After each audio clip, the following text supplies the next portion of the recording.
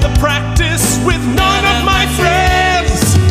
I turn the dial to ABC to see the creep of the week that Bobby Donald defends. But I'm out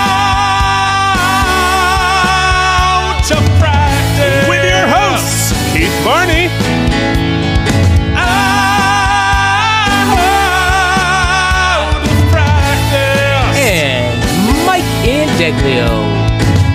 Way back in high school, most every night, my mom watched QVC, so I missed the practice. There was no TiVo, what could I do? Wait 15 years, get fat, then stream it on Hulu. Out of practice. Is it a good sign for this podcast? I can't come up with anything to say. Out of practice. A day late and $1 short as usual. Out of practice. And welcome to the Out of Practice podcast, working episode by episode through David E. Kelly's Emmy Award-winning show, The Practice. We just had a lovely Labor Day weekend, and somebody is back from Greenland. How's it going? Oh man, the jet setter has returned to the good old USA and back to the grind by debuting an episode hours and hours late.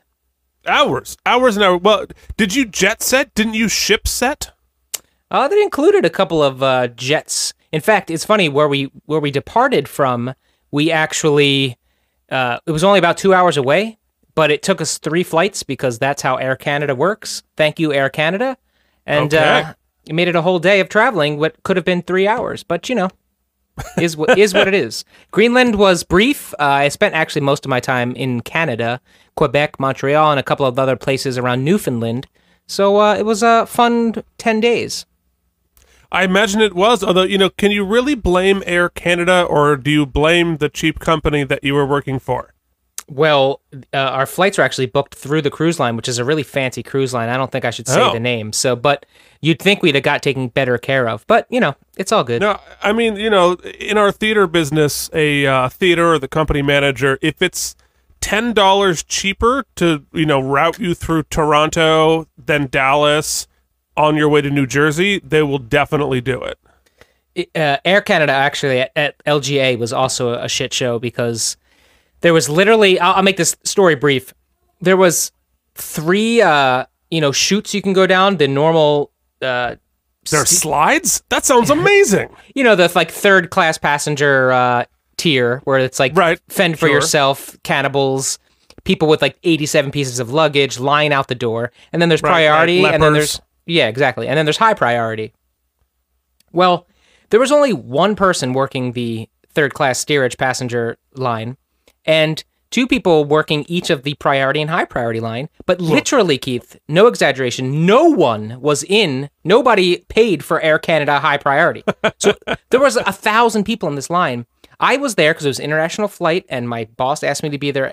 I was 3 hours early to LaGuardia, Oh, my God. which is 10 minutes from my house. So it was really... I've literally walked home from LaGuardia. Yeah, it is a dumb idea to get there 3 hours early. But guess what? I stood in the Air Canada steerage line for an hour and a half, Oh, my God. and it didn't move once. So people started to riot, as they tend to do.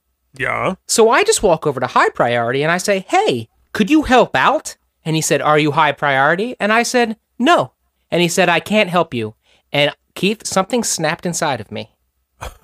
And I couldn't come up with like a good argument. So I just kept saying, how are you going to compensate me? And he goes, I'm not going to compensate you. I said, can you guarantee I'll make my flight? I was here 3 hours early. He said, I can't guarantee it. So I just started shouting, how am I going to be compensated? How am I going to be compensated? I just kept shouting it like a crazed man with Tourette's, like that wonderful portrayal we saw a few episodes back on The Practice. Yeah, great. And did it work, or did you just feel better? Damn straight it worked. He said, let me see your passport, and he shuffled me right through.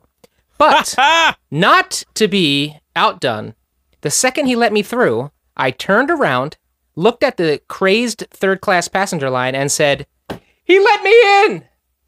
To which an onslaught an onslaught began, and I just went through security and left it be. So who knows how LaGuardia may be destroyed right now for all I know. Maybe in flames. Yeah. Look out my window. So if you are about to fly Air Canada, I suggest you look for an alternative.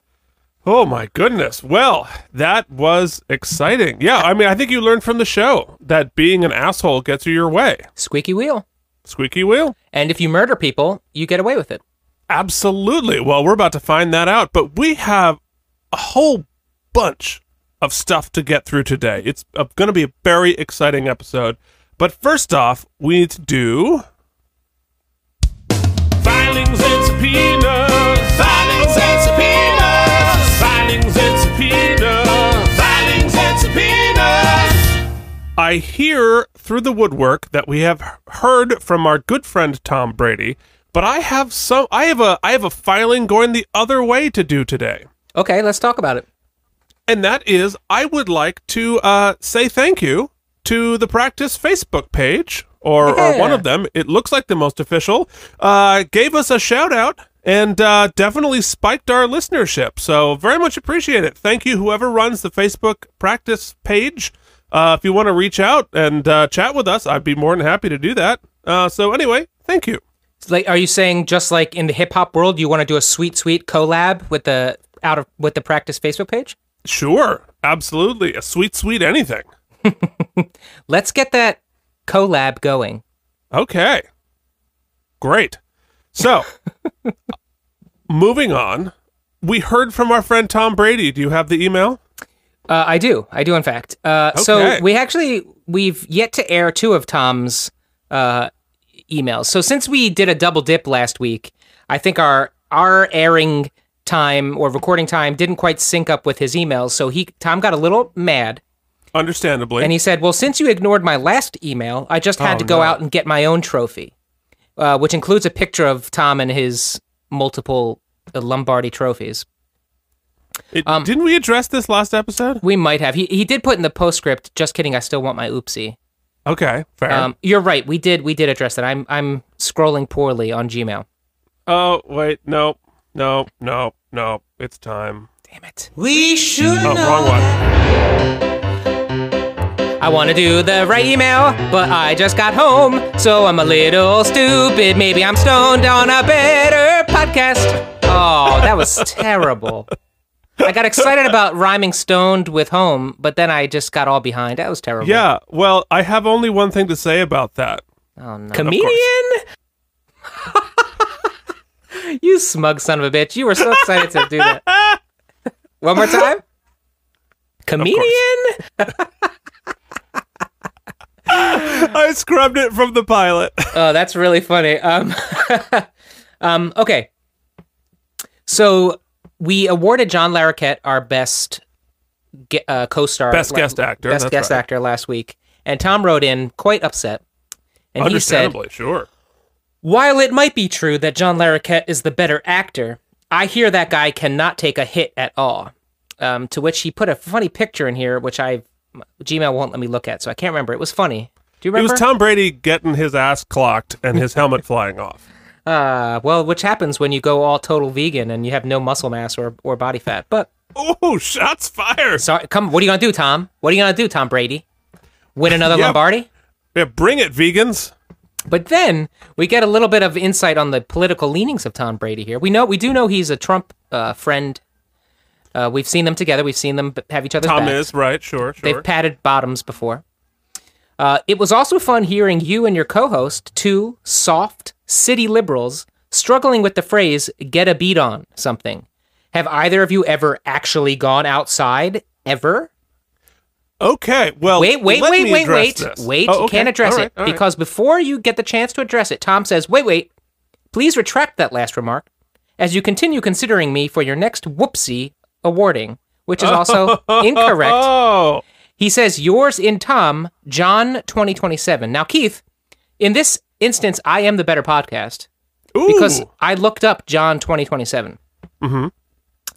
Then he said to Thomas... Is John Madden running in the 27? No. This is, I believe, a biblical verse. Oh, okay. Right. Then he said unto Thomas, which is hysterical because Thomas, so right. This is a deep cut. Put your finger here. See my hands. Reach out your hand and put it into my side. Stop doubting and believe. Is that like a pull my finger joke? It reminds me of an Avenue Q joke, which says, "You can't put your finger there. Put your finger there." Well, that was offensive. We apologize. I realize that something else. You bring up veganism, right? My father-in-law had the best line this week while we were down at the beach. We were just talking about a friend of the family, and somebody asked, like, "Wait, what disease did she have? Or what affliction?" He's like, "Veganism." Whoa, that's funny. It is funny. All right. Anyway, oh my God, we are so off the rails already. Anyway, to address Tom Brady, even though retracted, soft city liberals, guilty as charged. That's true. Doesn't make us wrong. Doesn't make us wrong. 100% guilty as charged. However, I have indeed been in the woods. I grew up in the woods, as you've heard ad nauseum, with the stay in the basement. My family lived so far into the woods, we were on a dirt road with no cable and 65 acres of forest. So there. I know the woods. As far as guns go, my brother-in-laws are hunters. But they ain't no bitch gun hunters. They are rugged bow hunters, man. They earned it. So, I don't know what that means. I don't know what point we're trying to prove. Yes, we're soft city liberals. Guilty, as Keith said. Yes. The truth is the truth. Well, here's the thing, Tom. Stick around. Okay. We're gonna come back to you. Now, we also have some more things. We have more people to add to the jury. Wow, if you would believe it, and I think they deserve this. Mr. Foreman, the jury has reached its verdict. Madam Foreperson, has the jury reached a verdict? Welcome to the jury. Wow, Keith. I had to pull out to go to the. All right, we're gonna play it again. Mr. Foreman, the jury has reached its go verdict. to iTunes. Madam Foreperson, has the jury reached a verdict? Welcome to the jury. What say you? Ladies and gentlemen, over the break, Keith did some heavy work. He learned how to do a Motown bass riff. He did a whole bunch of sampling. And I simply ate free pâte de crèmes nonstop for 10 days. Okay, well, I mean, to be fair, no, I didn't do a lot of work. I did a lot of work in the last 20 minutes. Because that's how I work. Now, we have 2 new members of the jury signing on this week. Please get information. Says, I love Bobby Donnell. I'm rewatching the show now, about to start season 8. Happy to have found the podcast. Well, we're happy you found us too. Look forward to season 8 in about 2037. I was going to say that. Well, if you're willing to just hold out for about 6 years, we will be with you. Well, welcome to the jury. And also on the jury is SpexFan666. Our first Satan worshiper. Our first. Yeah, right. Who says, hooked from the theme song.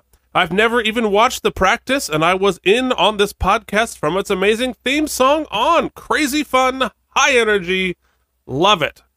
Well, thank you, SpexFan666, and welcome to the jury. Oh, I thought you were going to play the bumper again. That No, sounded 'cause I like already I know, it sounded like you were teeing it up. I was like, and welcome to the Jury. I only have to kick back in response and say that, have you, dear Specs Fan 666 or Devil 66, whatever your name is, thank you for listening. Though, have you actually listened because you lost me at high energy? That's true. I have to do some forensic work to find out whether these are real. You know, speaking of waiting, I have to say this. I'm going to just announce it publicly. I think I'm headed straight for a divorce because I went away and I got like 2 or 3 weeks behind on The Handmaid's Tale that I'm watching with my wife. And she said, okay, I'll wait for you. And I hear her in the other room while I'm recording this podcast, watching this week's episode of Handmaid's Tale. Full on, not waiting for you, clearly cheating on you. That is some bull With Hulu. shit. Mm-hmm. And, she could be watching The Practice. Actually, more concerning, we're about to watch a show on Hulu. Can I be watching 2 concurrent streams? We are about to find out. God damn Stay it. tuned. Will we be able to watch the episode? Will they stay married? Let's find out. All right, now is that everybody we have on the jury this week? That is everyone we have on the jury this week. If you would like to join the jury, leave us a rating and review. A review is super helpful on Apple iTunes or wherever you listen to your podcasts. Also, if you happen to be on the Practice subreddit, let us know if we should perhaps somehow, can we get how does that work? Do you know Reddit enough, Keith? Do we need our own subreddit, or can we just piggyback on the Practice subreddit? I want to keep a cohesive community, and I don't know how to go about doing it. I think we might need our own subreddit. So we can tweet out into the void just like we do on the podcast. I know you're doing such great job on Instagram and on the blog. Do you want to pimp the blog? Oh, well, we'll talk about the blog on the Out of Practice Podcast.blogspot.com, as well as our Instagram and Facebook at Out of Practice Podcast, where we are now posting the winners of the Oopsies. Every week you can get a screenshot of the actor or character who has won their Oopsie right there on your phone, on your computer. Isn't your life just a little better for having that? Keith designed an incredible Oopsie actual trophy proper. If anyone out there listening happens to have access to a 3D printer, we would love to actually print one of these up to have. So reach out of practice podcast at gmail.com. At gmail.com. And we will thank you. We won't help you pay for it. No, but we will give you an Oopsie, which you'll have to print yourself. It's true. It's true. Okay. Oh, it is finally time for me to find the cue. There it is. This day in the basement. Okay, this might be the longest episode we ever do. That's okay. We've got listeners now. We do, and we're going to punish them for listening by talking for 18 minutes before we even get into talking about ourselves. All right. So this episode took place on March 16th, 1998, Monday night. What were you doing? Keith, I'll never forget March 16th, 1998. Ooh, Actually, really? Well, I don't know which date exactly it was, but I'm 90% confident it was in March. I definitely know it was 98. Okay. Every year, I've talked about the band I was in high school on a few occasions. I think we actually listened to a clip at one point. We sure did. Well, it was always sort of like, though ska was big in the 90s there, it was, it was still sort of a niche market, at least in my school, so we weren't getting the sort of street cred that we really deserved. There's a lot of bands in this school, okay? There's a lot of bands in this school. Street cred? Well, within your school. Within Okay, our school. great. Actually, outside of it, in their community and in Philadelphia proper, we were kind of a hit. Anyway. Yeah, that's fair enough. Anyway, our high school every year did this thing called Cultural Day. I'm not sure if this would even hold up or it would get all kinds of flack probably. But what they would do is the different language arts. Sounds like a Michael Scott Cultural Day. Yes. Coming. All the language arts teams or classes would cook up certain cuisines and have different displays. And it would be a celebration of the 4 languages that were taught at our school. So it was hardly multicultural. It was more quad cultural. It was Spanish, German, French, and I forget what the other one was. That might be it, actually. It might have been tricultural. Latin. So by cultural, they meant European. It's sort of like Trump means good immigrants. Just like everything else that happens in high school, it was basically a day where we didn't have to do shit and we could just eat food and screw around. Well, anyway, the main all of the festivities happening throughout the school were supposed to culminate in a school-wide assembly. So 3,000 of our students would all get together, and the speaker for the event was none other than Vi Sekahema. No kidding. Yeah, who was a wide returner and running back for the running back, Philadelphia Eagles. Occasional wideout on certain plays, and he was going to speak on, I guess, cultural diversity stuff. Diversity like British and French. Yeah, he went on to be, also I should mention, Vi went on to be the sports anchor for the Channel 6 News in Philadelphia. Oh, I've seen him. So anywho, long story short, he was supposed to speak, I think, at like 1:30 for an hour because school was out at 2:30. And long story short, Vi Sekahema, something happened and he could not show up. Was he Sekahema? I'll wait while you find those boos. Okay, hold on. I've just I've got to dig in here. Let me see, where is it? Oh, there it is. Comedian? No, that's some bullshit. You earned those boos and we're going to wait. All right. So Vi didn't show up, and what ended up happening was the jazz band director ran to like our drummer who was in the jazz band also and was like, "Hey, we don't know what else to do. Will you guys play a set?" So somehow we got asked by the school to play an hour-long set in front of the entire faculty and staff of our school. No shit. And we were pretty tight at this time because we had been gigging for like over 2 years. And so we did, and we blew the roof off the place, Keith. So from this point, March of my junior year in high school, through when I graduated my senior year, I became cool. Something I had never been in the kidding. entirety of my high school career. And it was short-lived. The second high school ended, I was no longer cool and haven't been since. But you have that moment. That's a moment out of like a movie. Is like Mr. Indeglio's opus right there. Yeah. Yes, it was, Keith. It was Mr. Of course, I was dressed like an asshole. I think I had an oversized suit on and perhaps pajama pants because that's how we rolled. But I'll never forget it. That was like one of the peaks of my adolescence. I wish it got recorded. It definitely if it is, it's on Betamax somewhere at the school channel. Betamax. Anyway, awesome. What a good experience. A few hundred miles north there in the state of Vermont, all the trees had been desapped. And what was you and your family doing? Desapped. Well, this was the week that I, for the final time, participated in the New England Music Festival. Ooh. Which was a high school chorus band and orchestra festival. Sort of like they had all states and then all New England's was like the whole New England area. And so I was singing in the chorus. And what I have here, I've pulled something up. I don't know if this is my year. It might be because we did sing this song in the chorus. So I bet they probably repeated it. Who the hell knows? It's undated. People are way too small to be me, but it does look like it was on VHS.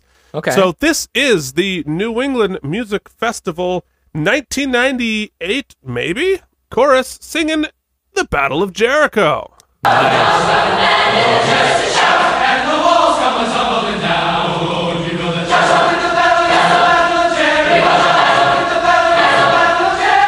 Still remember this. Wait for it.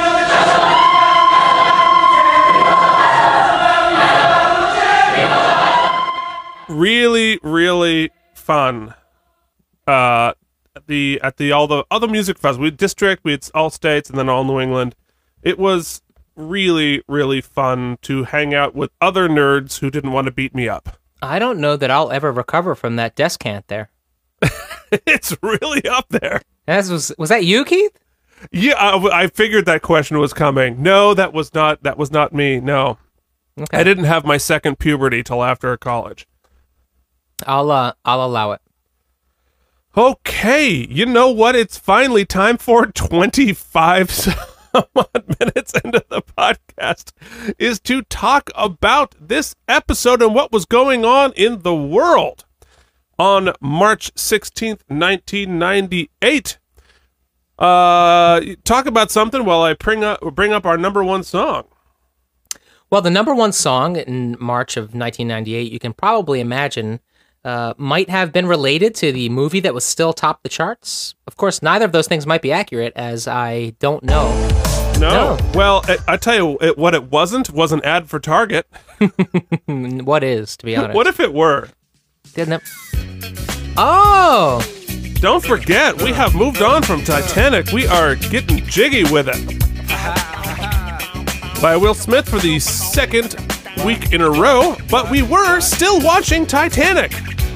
Again, for the 14th week in a row. Keith, can I tell you what's sort of kismet? Do tell. On this cruise that I was between Newfoundland and the coast of the somewhere in the off the coast of Newfoundland, we actually cruised over the disaster site of the Titanic.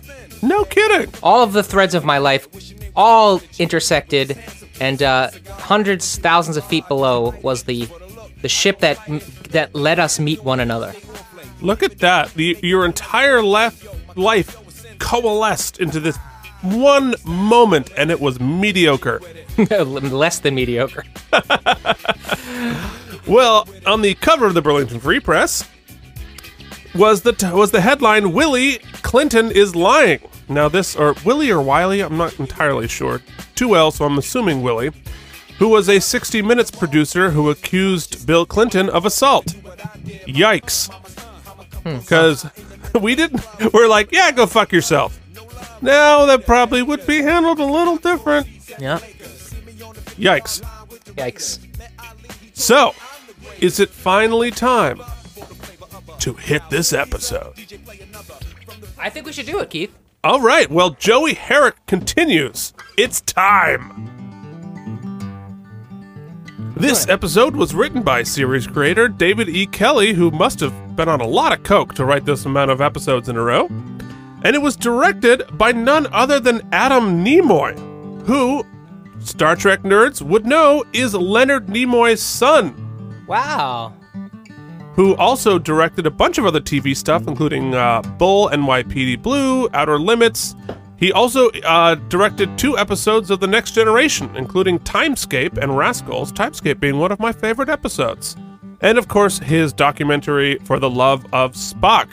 So Adam Nimoy, very excited to have a Star Trek director on this episode. And it does make me wonder... What does Mike think's gonna happen? All right. The Practice, Episode 2, Season 2, Episode 23, Checkmate. What's going to happen, Dex? You know, Keith, it really feels like this should be a season finale, doesn't it? It really does.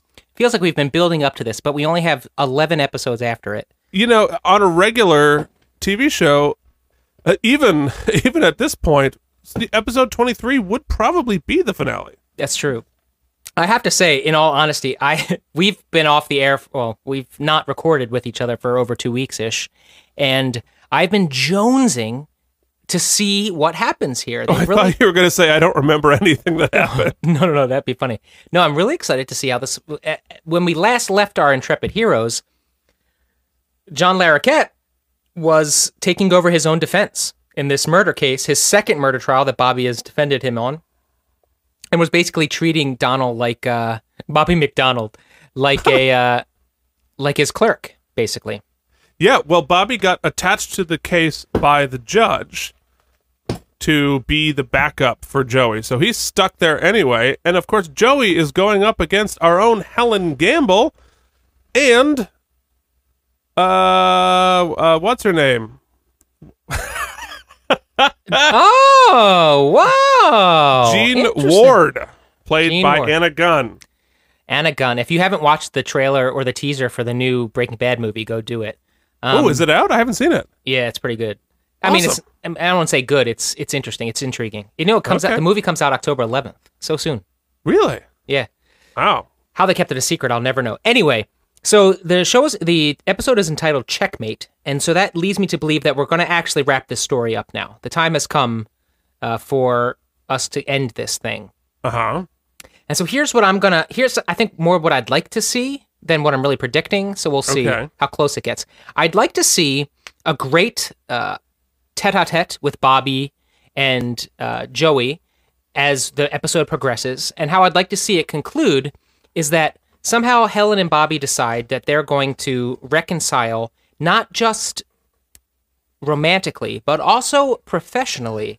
And they are going to concoct a scheme so that Bobby can graciously lose this case and send Joey away because I feel like they need to get John Larroquette off the show, but also let Bobby not be so complicit in defending him. Does that make sense? Yeah, except your solution in not being complicit in giving the man a defense is framing somebody for, or at the very least, malpractice. I'm not saying frame him. It's just maybe concoct a scheme does imply that. Concoct a scheme with the DA when you are the defense attorney.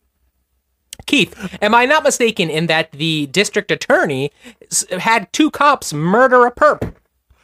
Well, yes, but we're trying to, as Melania would say, be best.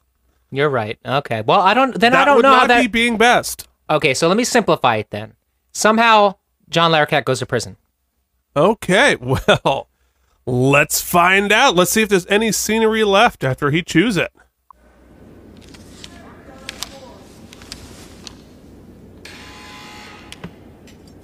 Larroquette's in prison with Bobby with a bunch of books. Here comes Helen. Dark hair is here. Murder 2. That's a pretty good offer. Wow, Murder 2 is a good I'll offer. call you Helen. No. I can't believe there's an offer already. Dorothy. Murder 2. Already a Where's she going? zing. Look, Mr. Herrick, this may be fun for you. It isn't to me. You murdered somebody. I came in here to talk about a plea. If you reject the plea, we have nothing left to discuss.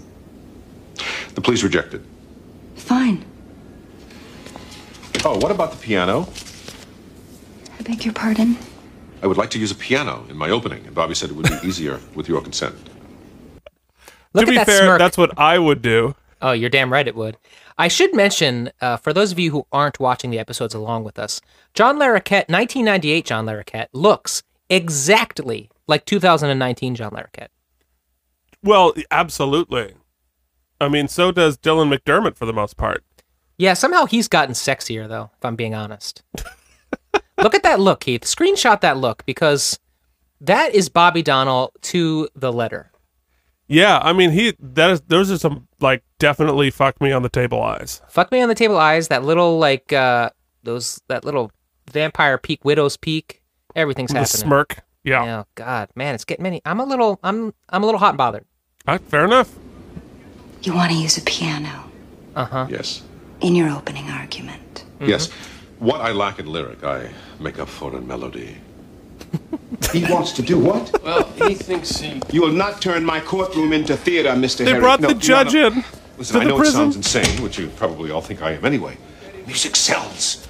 It's only a matter of time before lawyers use it in the courtroom. I just want to be the first. I'm willing to show you if it'll help demonstrate my intent. Oh, please do. Okay, stop ahead. right there. Kids, if you're watching at home, this is at about the 1 minute and 4 second mark, and you should back it up 10 seconds, because I am pretty certain if you watch Dylan McDermott, that is Dylan, the actor, full on breaking with the absurdity of this. Sells.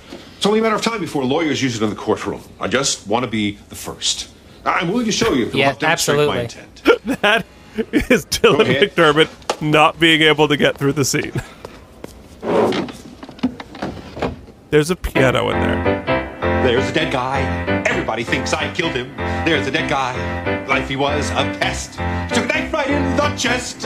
Everybody says it's me, but it wasn't Kendrick. He's a dead guy. He's a dead guy. That's about as good as I do with that the Better Podcast theme. Really true. I mean, guys, this is utterly absurd. And we are less than 2 minutes in. They brought a piano into the prison and he sang a song. But you know what? I am 100% on board, even though it breaks everything. 100% on board. Also, I want you to clip out that MP3 because we need to use that in the future. And also, good idea. as some meta commentary, I want you all to listen to My Marriage in Shambles. Hey, Jen, could you go ahead and lower Handmaid's Tale that you're watching without me just slightly so it doesn't bleed into my podcast? Yeah, the podcast audience can't quite hear your marriage dying. Honey, I love you. Oh, that was rough. She gave That me a was a love you rough back. guys. interaction, kids. She gave me a love you back. So my relationship's doing better than Bobby and Helen right now. Something like that. I still have to work on the ending. There will be no piano. That was all before the credits. Oh my god. Oh, well, I mean, That Joey might have been gets my the favorite best scene so teasers, far. But That might be my favorite stinger I've seen in the show so far. oh my god, that is absolute fucking bonkers. And we're doing this like a person has been murdered. Knife in the chest. Yeah, for the second time. But he is. Yeah, so while I am dubious he would have got snuck a piano into the jail, we do get our first original song on the Practice. Not the Out of Practice podcast. We have many of those, but on the Now, Practice. Keith, did that appear on the script, or did he improv You know how that? rough it'll be. There's going That's to a be a good lot question. of people in that courtroom. Everything is public record. I want to do this, Eleanor. I'm tired of pretending that it doesn't bother me. I'm tired of just walking away. That was an unintentional boo. I'm so sure. sorry, Cheryl. Okay? 10 o'clock. I'll see you at the courthouse. Eleanor's meeting with a new client, it appears. It They- is? They appear to go way back. Lady who wants to sue. Anything I say would be offensive. I'm going to stop. Well, a wise decision, sir. I must be rested. I must be well rested. That is Cheryl Hawker from Avenue 43. She was on Mike and Molly, Drop Dead Fred, and My Name is Earl. I loved Drop Dead Fred. You know, I haven't seen it. I just listened to the How Did This Get Made podcast episode about it, and I was so intrigued. I tried to find a way to watch the movie for free, but I couldn't do that by legal means, and I became too lazy to do it by illegal means. And that's about the age we're getting at. People think that, I've just gotten more mature as I've gotten older, and the truth is Right. It's not maturity. It's just sheer laziness. Well, I mean, that really is it. Like, I'm not a criminal mastermind, not because I couldn't or wouldn't, but because I'm just too lazy. Yeah. You turned down 75? I'm a little concerned you're not seeing straight on this one. I beg your pardon? Well, the woman didn't suffer any damages. 75 is not enough. Eleanor, you're a little hypersensitive when it comes to obesity. Let's face facts. Whoa, Our client was Bobby. ridiculed in front of a lot of people. My hypersensitivity... Did you make the client aware of the offer? Of course I did. She rejected it. If I'm not mistaken, Bobby, you guys have made a shit ton of money lately. Oh, but that's not true. Jimmy didn't get that money. No, but they did get the $1 million retainer. That's true. So they're Did you doing tell okay. her to reject it? I made my client aware of the offer. She elected to go to trial. I'm assigning Lindsay to second chair. I don't need Lindsay to second chair this case. You did sue a guy because, you did countersue a guy because he turned you down a couple times. She didn't countersue him. I made that up. I knew it as I was saying it that I was You making it up. entirely made that up. He She sued her. actually has been 1,000% reasonable. He sued her. He sued her for not dating him. But actually, that brings me to an interesting thought about, or at least interesting to me. I say things are interesting on the podcast like 15 times an episode, and they're never really interesting. I think it's like a I'm bloviating to fill up something of noise before I can retrieve the information. I just enjoy that every time you make a succinct and intellectual point, while I'm looking at you, there are 30 to 40 action figures over your right shoulder. Yeah, no, they're all Star Trek action figures. Are they? Okay. Then that makes it more of a specific collection it's a rather than collection. just a childhood power fantasy. Exactly. Anyway, so the point I was going to make is this is the second, third, or fourth episode that David E. Kelly has written that's about weight. Mm-hmm. Why is Bobby? Well, Bobby is his stand-in. Why is David E. Kelly obsessed with weight? Maybe he had an issue. Maybe. Oh, look at that! Yeah, that's my last birthday card. Your birthday card has a Picard. It's a birthday Picard. And it says, Happy birthday. Are you guys going to have kids? We need to see the next generation. Oh, shit. Did your mom make that herself? No, but my sister did and was spoofing my mom, so still pretty clever. Hilarious. Oh, my. This episode's going to be 4 hours long. It's going to be pretty fat. I'm assigning Lindsay to second chair. Comedian?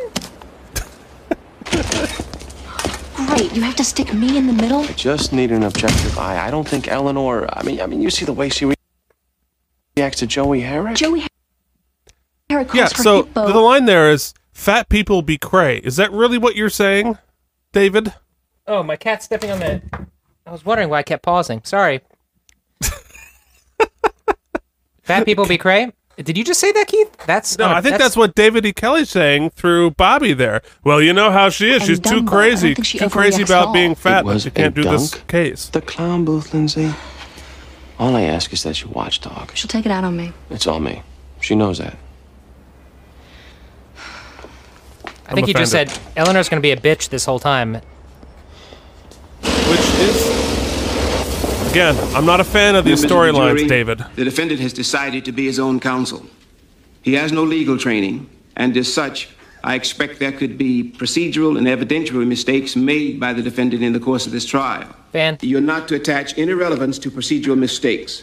You're not to draw any bias on the question of the defendant's guilt or innocence based on his performance as an attorney. Mr. Herrick, I will instruct you again. What a weird slow pan There that is was objection from between the Helen prosecution. and Anna Gunn. You will wait for my ruling on that objection before you proceed. Are you clear, sir? Yes, Your Honor. Miss Gamble, are you ready to open? Yes, Your Honor. We'll hear from you. I'm sorry. I suppose that all my preparation and my nervousness, I'm embarrassed to say that I've left something out. What's that? I have to pee. Zing, his first laugh. The bailiff will take the defendant to the men's room. We'll adjourn Well, for it's 5 more than minutes. just that. I think this is the first really smart tactical thing that he does in this episode. Because he interrupts her opening statement right away and breaks her This is how momentum Marty Andelman immediately. looked when the police arrived. This is Marty Andelman's last expression. Dead. When the police showed up, the defendant was there with his 3 lawyers. The evidence will show that the defendant fatally stabbed Marty Andelman. Keith, do you notice that on that cork board that she is showing to the jury, it's Yeah. just the same picture 3 times? Is it really? Yeah, we're gonna go back 10 seconds and show. Oh, that. yeah, no, show They me didn't that. even do a. They didn't even attempt. There you go. It's just the same photograph. No, it's not. Yes, no, it no, is. No, it's different angles of the same thing. I don't know that they're angles. It's just zoomed. No, I When don't. the police showed up, the defendant was possible. there I with doubt his it. 3 lawyers. The No, evidence they're will slightly show different that the angles. defendant It's fatally the same dead stabbed guy, though. Marty Andelman. The evidence Agree to will disagree. show that the defendant and the victim were lovers, that they were on the verge of a breakup, and that breakup could potentially cost the defendant more than $2 million. I won't keep you long, ladies and gentlemen. It's pretty simple. That man committed murder. The evidence will prove this quickly and undeniably. Oh, you're looking good in that suit, Helen. That's my first sexual harassment of the episode, Keith. Aw. You definitely need a sting for that. Hashtag me too Let's address soon. the first question. Mike sexually harasses the Webb wanted to defend himself in a characters. trial where his life was on the line. Ms. Gamble would say that the evidence I don't think proves there's any undeniably statutes against that I sexually committed harassing a murder. fictional character. Only thing Good question. It just makes you a bad person. I didn't. Well, Did I stab him? I'm also a soft liberal. I admit, I cop to that. Yeah. You know, I'll tell you here now, though I don't think it has any. You should probative back up to the value. beginning of My his statement here. It's 3 great. lawyers at the scene, even As we're self-hating liberals, we proves had to talk about it for a long that I time. committed murder. Only thing is, I didn't. Did I stab him? Yes, but it was in self-defense. You know, I'll tell you here now, though I don't think it has any probative value. My 3 lawyers at the scene. Even they thought I did it. Objection. Sustained. Don't tell us what other people thought, Mr. Herrick. Merely offering this to answer the question, why in God's name would he represent himself? Well, I do so because, as far as I know, I'm the only one convinced of my innocence. I'm not going to hire an attorney to argue something to a jury that he doesn't believe himself. Yes, the evidence will show my prints on that weapon. They will also show Marty Endelman's, because what really happened that night, ladies and gentlemen, is that Marty Endelman tried to kill me. We were on the verge of a split up, and he was emotionally upset, and he tried to kill me. I'm not going to go into the facts now, but I will say the evidence will show that he came at me with the very knife that I stabbed him with, that we wrestled with that knife, that both of our hands were on it, and in the process of that struggle, the knife went into him, not me. Did I run? No. Did I try to cover up evidence? No. Did I know how it would look? Of course. That's why I called my lawyers. Let's face it, gay lovers, one's dead. We all know how it looks. But how it looks is not how it is. And what this comes down to is prosecution's going to say, convict him. You have to convict him. He was the only one who was there. And I will say, believe me. You have to believe me. Because I was the only one who was there. Now, Keith. Yes. If we haven't made it clear to our audience in previous 3 episodes that Mr. Larroquette has appeared on, I'd like to say once again, officially, in my expert opinion, he's fucking awesome. He's great. Not only a skilled comedian, a skilled performer, he gives a nuanced monologue. He's just great. And I think the direction in the episode here shows that the jury is absolutely eating out of the palm of his hands. So I think that's indicative of his sort of the character's manipulative abilities, but also what Larroquette can bring. Well, and why wouldn't they be? Like, that's a dynamite opening. And I think, so far, he's done 2 things to really give himself a shot at this. Like, that was a great opening. I think he broke Helen's momentum. And he's using his, insane charisma to get away with murder. Again, possibly. Even Bobby's like, damn. Yeah, I was like, I should hire him. Get a little lemon pledge for that shine, would you? Oh, hey, look over there. All right, we are watching a clown in a dunk tank on video. Point so we know you're coming. I imagine he's making fun of that lady. Moo! That's the whole act. The clown insults everybody who walks by to make them angry enough to want to play the game. Put down $2 to get 3 baseballs and try to dunk this obnoxious bastard into the water. We've all seen All right, let's do it. I know that lawyer from somewhere. That's Alan Blumenfeld, which I didn't need to interrupt us because we've seen him before. That's we last saw him in The Means. So never mind. Recently. This kind of booth has been on the midways at state fairs and carnivals for 60 years. Did the clown insult the plaintiff? Yes. Yeah. Did he do anything to her that he didn't do to anybody else? No. Did he or the carnival have any malicious intent toward this woman? Of course not. You call a person fat. You abuse her. You encourage a crowd of people to laugh at her physicality. And when she's hurt, you say, no intent. Didn't mean it. The day he died? That's a rough case. The very day. Yeah. And what did Mr. Andelman say to you, Doctor? Basically, that he was very afraid for his life. And that he thought Mr. Herrick might try to kill him. The therapist Did he say played why? by Lee Chamberlain. Well, from last he had been episode. getting a lot of veiled threats over the last few weeks. Veiled threats? Yes, Mr. Herrick would say things like, how's your heart? Feeling any chest pains? You might want to object to this. And Why specifically did he feel in danger on this day, Dr. Toomey? Because he was about to break up with Mr. Herrick. And he said that he was a violent man, and moreover, he was not a man who would lose, who would let himself be bested. Marty Andelman said that he was afraid of me? Yes, he did. Afraid I would kill him? Yes. Doctor, you were treating him for mental problems? I am not comfortable discussing my patient's problems in open court. You're not comfortable? What are you doing sitting in that chair? I'm sitting here because the prosecution sent me a summons. Yes, but you will answer this man's questions. Patient privilege doesn't apply anymore. He suffered from paranoid personality disorder. You diagnosed it.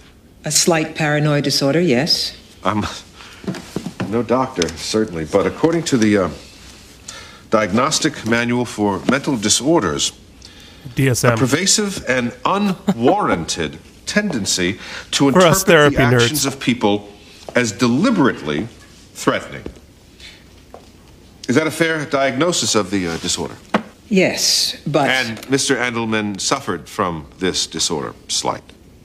Yes. Have we given that therapist her due, Keith? Clinical depression. I literally just introduced her 90 seconds ago. Suicide? Oh, are Did you I have a now stroke? suggesting that he committed You might suicide, have. Mr. Herrick? No, doctor, I'm really asking you, did he ever contemplate suicide? What the hell happened to me? Yes. Oh, Since you asked for my suggestion, is it a terrible leap then to say that a person who would consider suicide might consider... I did the thing yesterday where I freaked out and asked my wife 30 times where my glasses were, and she's like, they're on your face. Oh. Well, that's better than my wife. She threw my glasses in a pool. Or in a lake. Actually, that's definitely not true. We were upstate, and we tried to get a 2 people on a 1-person kayak, and the inevitable happened. And my glasses are there for the turtles. Well, I was going to come up with a joke. My fault. I don't think... Doctor, my question is it entirely inconsistent that a person might be both suicidal and homicidal? No. One last question, then I'll let you go. I know that you will loathe to talk about your patients. Did Marty Andelman manifest a tendency toward violence? Yes. Thank you. That's all. Another great work. I think they should hire Joey. Put him on retainer at least. We were just walking through the fairgrounds, and suddenly he started into a microphone. The clown? Yes. Do you remember what he said? Things like, I guess the Titanic didn't sink after all. He asked whether or not More I had named the Titanic stuff. quintuplets, So much or was Titanic. I just waiting for them to be born first. And he called me a bunch of things. Do you remember the things that he called you? Cow, pig, Rhode Island. And then what did you do? Fan. I tried to smile.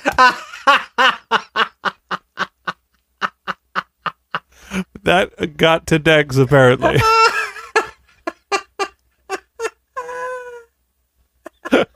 Oh, no. Rhode Island. God, that's cruel. Woo! Oh, Shit. boy. I do not agree with fat shaming. But if you were going to, Rhode Island is a hell of a one to go with. Oh, no. Woo! Oh, goodbye, all of the new subscribers we got last week. No. They're very fit. And pretend I thought it was funny. Everybody else was laughing, so I just kept walking. No, but seriously, those carnival clowns, that's what they do. That is the defense. Smiling. You walked away. Yes. And he said, when she turns a cheek, she really turns a cheek. Marsha, were you alone? No, I was with a man. I was on a first date. It was very embarrassing for him, too. And then what happened? Well, he told me it was nothing to get upset about, and I tried to pretend it didn't bother me. But after the date, I went home, and I cried. Is she suing the carnival or the clown? The carnival. I never saw him again. Marcia. No, I gotta say, like, tough part, but really good job by Cheryl Hawker. Absolutely. Very, very grounded, very real. Good work. Couldn't you interns sue the carnival for like fraud for all of their like clearly gimmicked games? I mean, yeah, I think that's probably a better case. But then again, they're not literally impossible, and they are advertised as a game of chance. Yeah. Plus, everyone in the world knows they're rigged. Why choose to relive this again in a courtroom? I went to a state fair on a Sunday afternoon. I was minding my own business, and for the entertainment of others, a carnival employee started insulting my physical appearance for profit. I am not ashamed of taking that seriously. When I walk down a street and people yell things at me, the shame should not be mine. It should be theirs. let me tell you, when this lady got offered the part for this, her agent must have told her, "Listen, it's a great meaty role. It's a great guest role. However, just so you know, if it's on your 40 under 40 list to win an oopsie, you should know you're going into this episode against John Larroquette."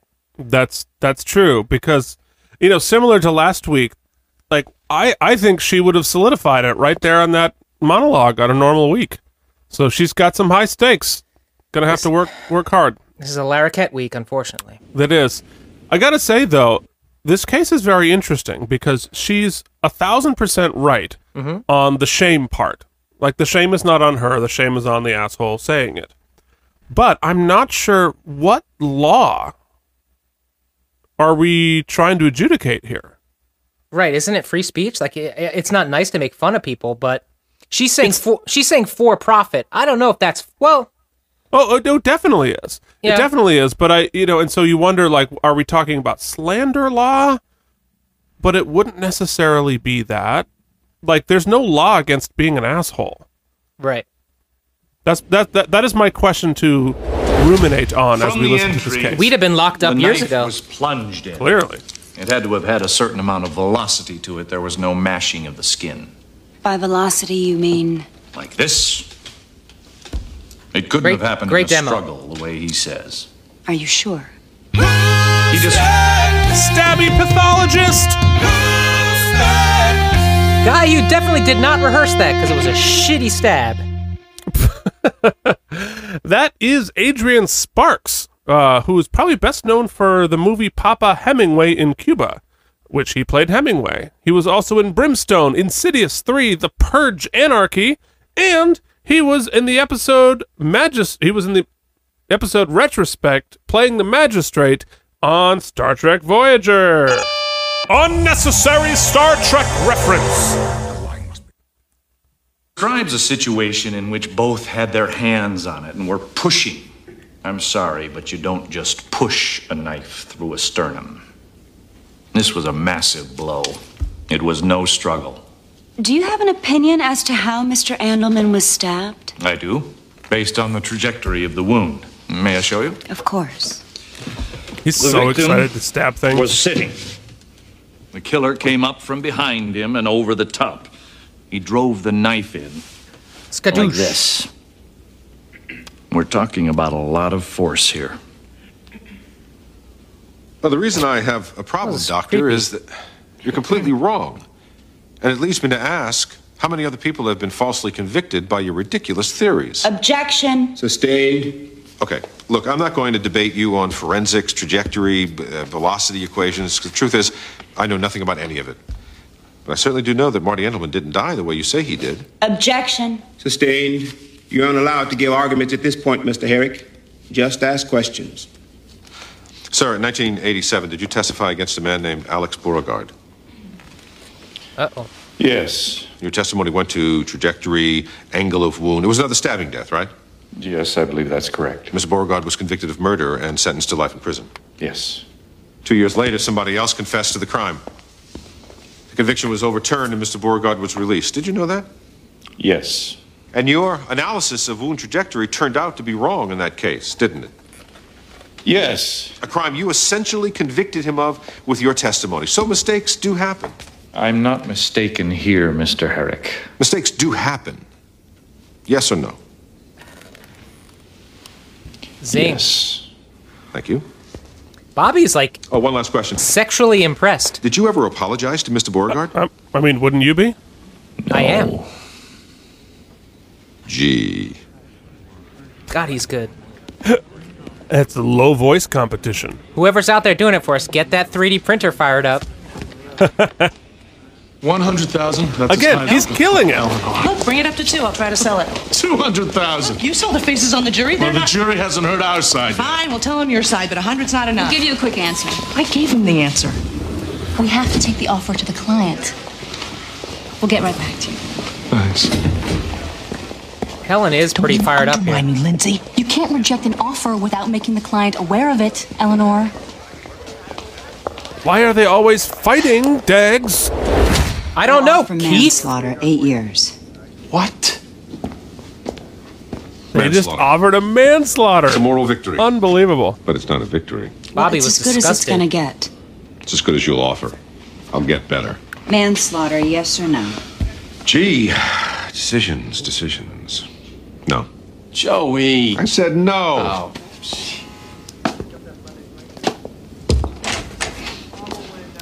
Will Bobby have a line this You episode? crazy? Oh, there They're we go. offering 8 years. That's because they know they've lost. They still got a great case. Yeah, and if you weren't in favor of me going off to prison, I might actually attach some credibility to your insipid little opinions. Now, you can do what you want to do, but you committed cold-blooded murder and you get an offer of manslaughter? As sick as you are, you can't be that stupid. Stupid! Stupid would be listening to you! Touch me again, and I will hurt you. Joey you think charged I can't, or I won't? Then yeah, you are stupid. Yeah, Bobby. All right, wait, so stop it there. The we need to sack have a little on Bobby. discussion here. Yeah, talk to me. Okay, so he just got called stupid and he snapped and went crazy and like charged Bobby and lost his cool for the first time because he got called stupid. Now, you could say that is the Achilles heel of a classic narcissist. That is truly the thing that wounds a narcissist the most. But also, is it an act? Because Joey losing control like that doesn't seem very Joey. So is it an act? Well, or is it the writer saying, have we made him too sympathetic? Are too many of our audience cheering for him now? So we have to show that we have to remind them that he's a violent kind of guy. And 1,000%. I want him to come. I hope he murders someone every year. When's the Joey episode? Yeah. When's Joey gonna kill somebody? It'd be hilarious. But maybe it's just going back to giving the loophole Bobby needs in the episode to go more in line with what does Mike think's going to happen, and now Bobby feels like he has to intervene. We can't just let him get off with manslaughter. Right. I guess the way I feel about it, if that truly is his Achilles heel, it's a little ham-fisted in the writing. I'd agree. It's a little bit too much. I'd agree, but let's go to, and obviously but let me go to your other hypothesis. Okay. If you're Joey, explain to me what the motivation for that is. Like, what does that, you're just you just want Bobby to be afraid of you? So you, like, threaten him a little bit physically? No, if I'm Joey, I would be planting that seed in Bobby's head, hoping that it gets to Helen. Then Helen tries to provoke that on the stand, and I don't. I don't freak out. And so it makes her look crazy. Make her seem desperate, and him seem cool. Keith, sometimes you show what a great writer you are. But will Adam Nimoy be able to pull that out of him? Or who wrote it? David E. Kelley. David E. Kelley, yeah. Okay, let's see. I mean, Ham-Fisted and David E. Kelley do on occasion go together. Please don't listen, David. Something tells me he's not. I don't want her on the case. Hold on. No, I don't want her. Fine, my malpractice premium is high enough already. Look, Lindsay, part of negotiating a good settlement is playing Don't bully hardball. me, Eleanor. I don't You need know a I'm right, so secretary don't even to tell me try. what. You know what? Rebecca You don't Cricket? get it. that fat people face a discrimination. You just don't get it. And that is exactly why Marcia is bringing this case, so people like you will get it. Well, I'm a fat bigot now? I didn't say that. Well, but say while we're launching accusations of hypersensitivity... Come on, we're all on the same side here. You're in the middle of a... Keith, don't you ever call me a fat bigot. No. Trial. Well, Work yeah, it out. But again, so to go down to Eleanor's point, right? Bigotry isn't against the law. Like, there are plenty of racist bigots out there, and they're allowed to do that as long as it's not showing up in hiring practices or in any sort of a legal standpoint. So, like, assholes can be assholes, and it makes them assholes. But what is the law that has been broken here? Well, let's even go back to just like not even that big picture. Let's zoom in a little bit. In this particular case, I get that everything Eleanor's saying is totally valid, right? I get where she's coming from. I get her motivations, both maybe it's blurry, the law motivations, right? But definitely her emotional motivations make sense. However, that doesn't supersede the fact that Lindsay's right. You can't the law says you have to you can't just deny the offer on account that you think she should get more. Well, that's also true. But like, think about, so if the clown had been shouting racist things, right? Yeah, so he's horrible, and if I were his employer, I would fire him. But what's the law? Right. Like, I wish I could sue anyone who said something horrible to me. Yeah, I guess they handled this better in a different case, where when somebody says incites violence. Totally. Definitely a different, more nuanced sort of perspective. Right. Well, and so the law they broke was inciting violence, not what they said. Right. I mean, I guess they tried to show the point that this guy broke up with her, since we've been down that road before, but that's not really... Well, she broke up with him. Oh, in that case, yeah. But in this one, she said that she never saw the guy again. Oh, right. But that's really superfluous information. Superfluous? That's not a word? Superfluous. Is that what I said? Oh. Maybe I'm just being an asshole, and you should sue me. Oh, okay, yeah. The pronunciation police apparently have arrived on the Out of Practice podcast. Oh my God, I just hated myself. I'm going to sue myself for being such a prick. Eugene, I need you with me this morning, too. Can you come? It's just for the day. Let the record show I definitely did say superfluous. No, I didn't. Now that I've just said it correctly, I realize I said it wrong the first time. When I'm wrong, I say I'm wrong. That doesn't make you any less of a prick, by the way. No, it sure doesn't, but you can't sue me. And according to Mr. Andelman's I could sue policy, you. who would stand to inherit in the event of his death? The defendant, Joey Herrick. And how much would he stand to inherit, sir? $2.3 million. Thank you. Half of which he just gave to Bobby. No questions. No, Bobby's not getting paid anything right now. Down. Miss Gamble? Weren't they on $1 million retainer? No, that's Your the Honor, other the murderer. Commonwealth calls Joey Herrick. Could she do that? Your Honor, could we adjourn to chambers? See, that's too big. Like, Joey would have more, he wouldn't have such a big reaction. Yeah, he didn't see that coming? Or maybe your plot that you pointed out was exactly right. I don't know. Maybe he's got a bead on it, Keith. I have a bead on it, which is a gun thing. Bang, She bang. can't call me as a witness. He has testified, Your Honor. He therefore waived his right. We love What are you, you Tom. talking about? Mr. Herrick put facts into evidence in his opening. He told his side of the story. I am entitled, therefore, to cross-examine his version of the event. Opening argument is not evidence. I know that. I'm not even a lawyer. But he used it to get in evidence. He testified in the narrative. Even so, I'm not inclined to punish him for a mistake. Not when it comes to his self-incrimination. A mistake. But was it? Come on. Do we really think he didn't know exactly what he was doing? He told It's his unlike side you to of the story. give so and much by foreshadowing, not taking the Keith. stand, he figured to shield himself from cross-examination. That's the whole reason he chose to represent himself. So he could testify and not be subject to cross-examination.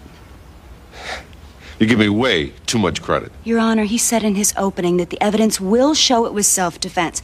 The evidence will show that Marty Andelman came at him. Where's that evidence going to come from? Mr. Herrick, Do you plan to call witnesses to put those facts in? How can I call witnesses? I was the only one there. Exactly, making you the only witness. Boom. I think I agree with That's the district smart. attorney.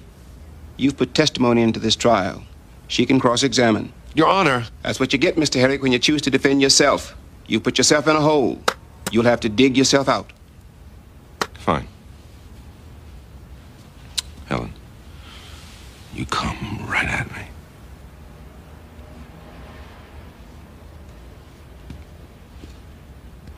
Bobby doesn't like this. Bobby's thinking. Dylan's done so much face acting in this episode. It's a He shame. really has. Well, actually, you put that perfectly because I think we've seen some of Dylan's face acting as well as Bobby's acting. I won't deny the clown is mean-spirited. The truth is, that's why that booth draws the crowds. Because the clown is so outrageous. Does the carnival impose any limitations? Shall we keep? No, Let's do it. Guy who owns the carnival is kind of a dick. P.T. Harmon?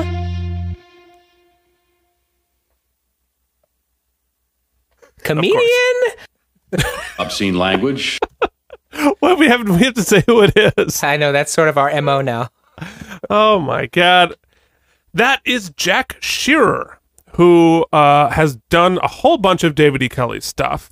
He has played on Boston Legal, which is a spinoff of the show. He plays a judge, and Antonin Scalia.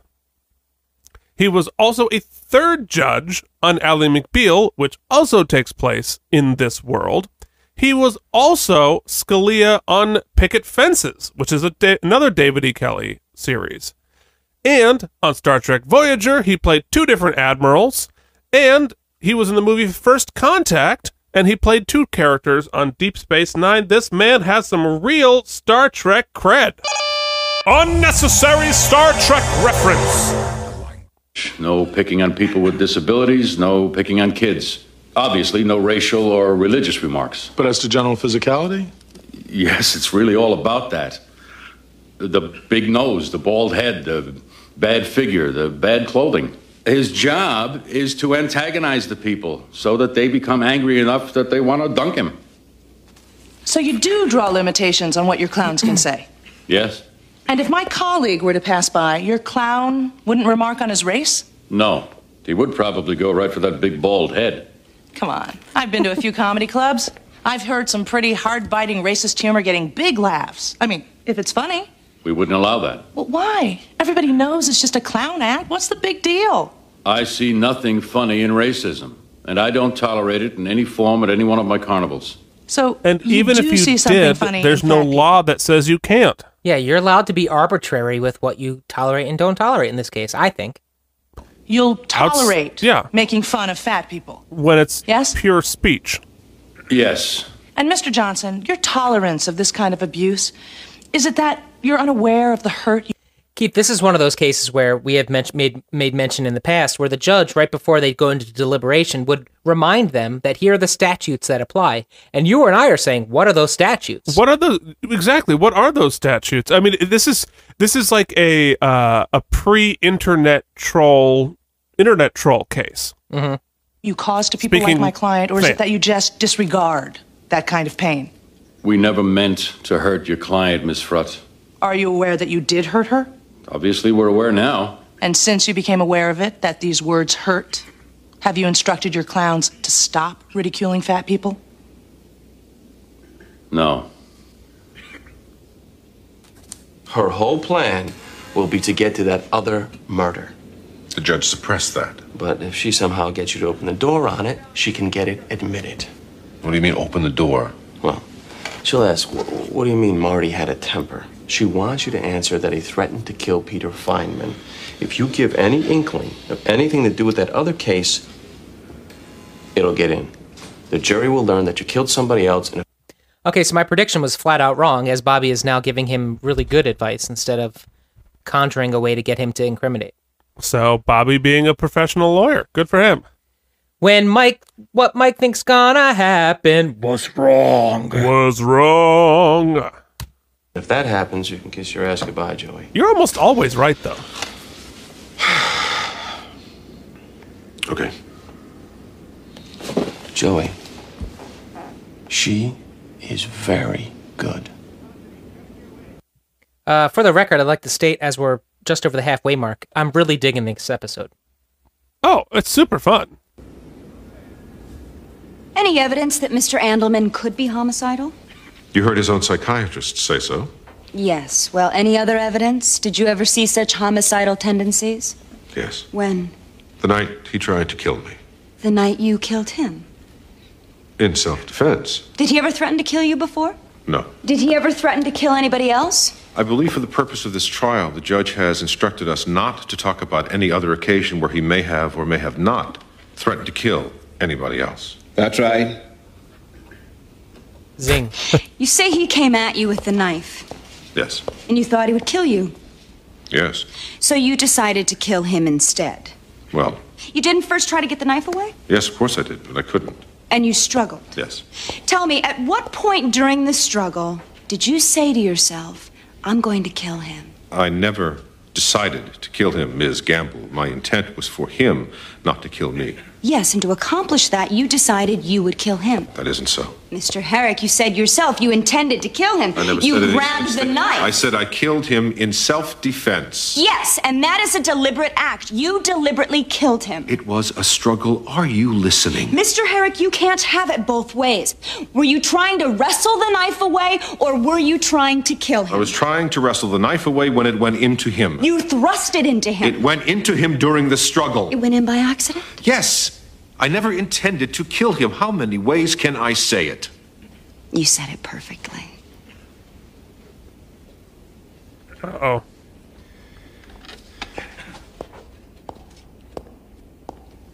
Have you ever stabbed and killed anybody else, Mr. Herrick? Oh, shit. Did you not hear my question, Mr. Herrick? Your Honor? Your Honor, you ruled if he argued accident, the other case would be admissible. Well, he just argued accident. Objection. I'll allow Oh, it. Now, wait a snap. second. Mr. Donald, sit down. Have you ever killed anybody else by stabbing, Mr. Herrick? That's suppressed. Your Honor, that's suppressed. Not anymore. Did you kill a former lover by stabbing him in the chest with a knife? Yes or no, Helen, sir? you naughty little minx. All right, well, I'll just keep asking until I get an Mike answer. sexually Did you kill a harasses former the lover by stabbing him characters. to his death with a kitchen knife? Did you With all due respect. kill a former lover Plead the by... Fifth Amendment. Oh, you can't do that, sir. See, you were already granted immunity on that, so the Fifth Amendment isn't available to you now. Let me ask again. Oh, we got Batman's sideways bad guy camera here. Yeah, I don't think it's necessary. Adam, I love you, but I think it's a little bit much. Did you kill City Councilman Peter Feynman by stabbing him to his death Oh, with a kitchen knife? checkmate. Yes or no? Did you kill... I don't remember. You don't remember. Did you testify under oath that you killed him?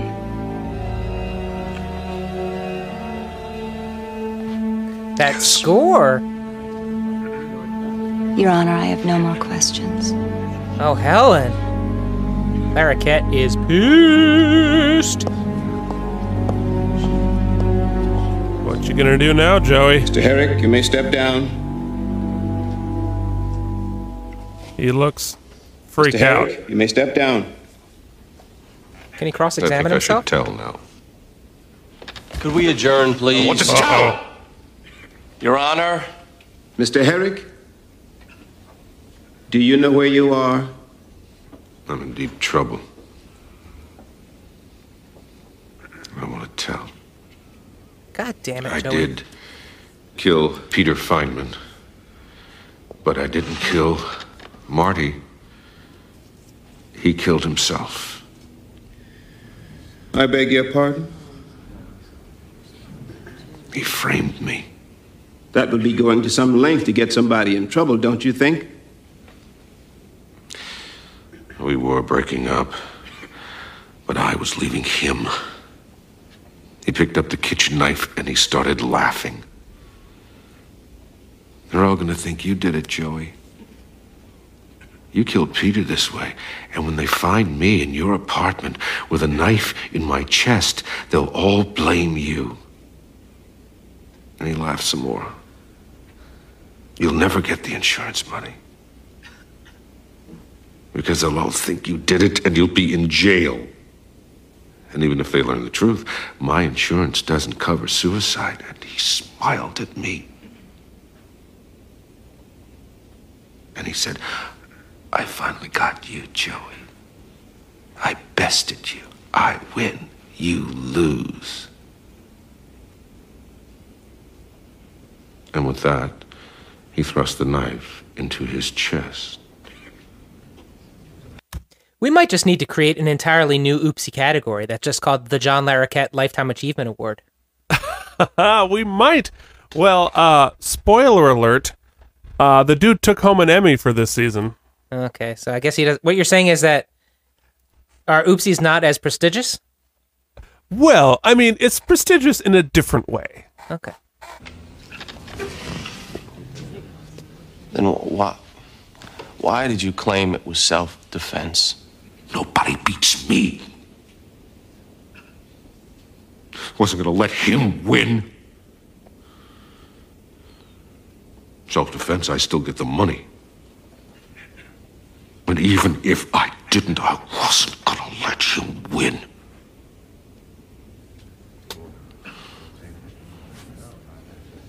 Your Honor, we need to call one more witness. I couldn't let him win.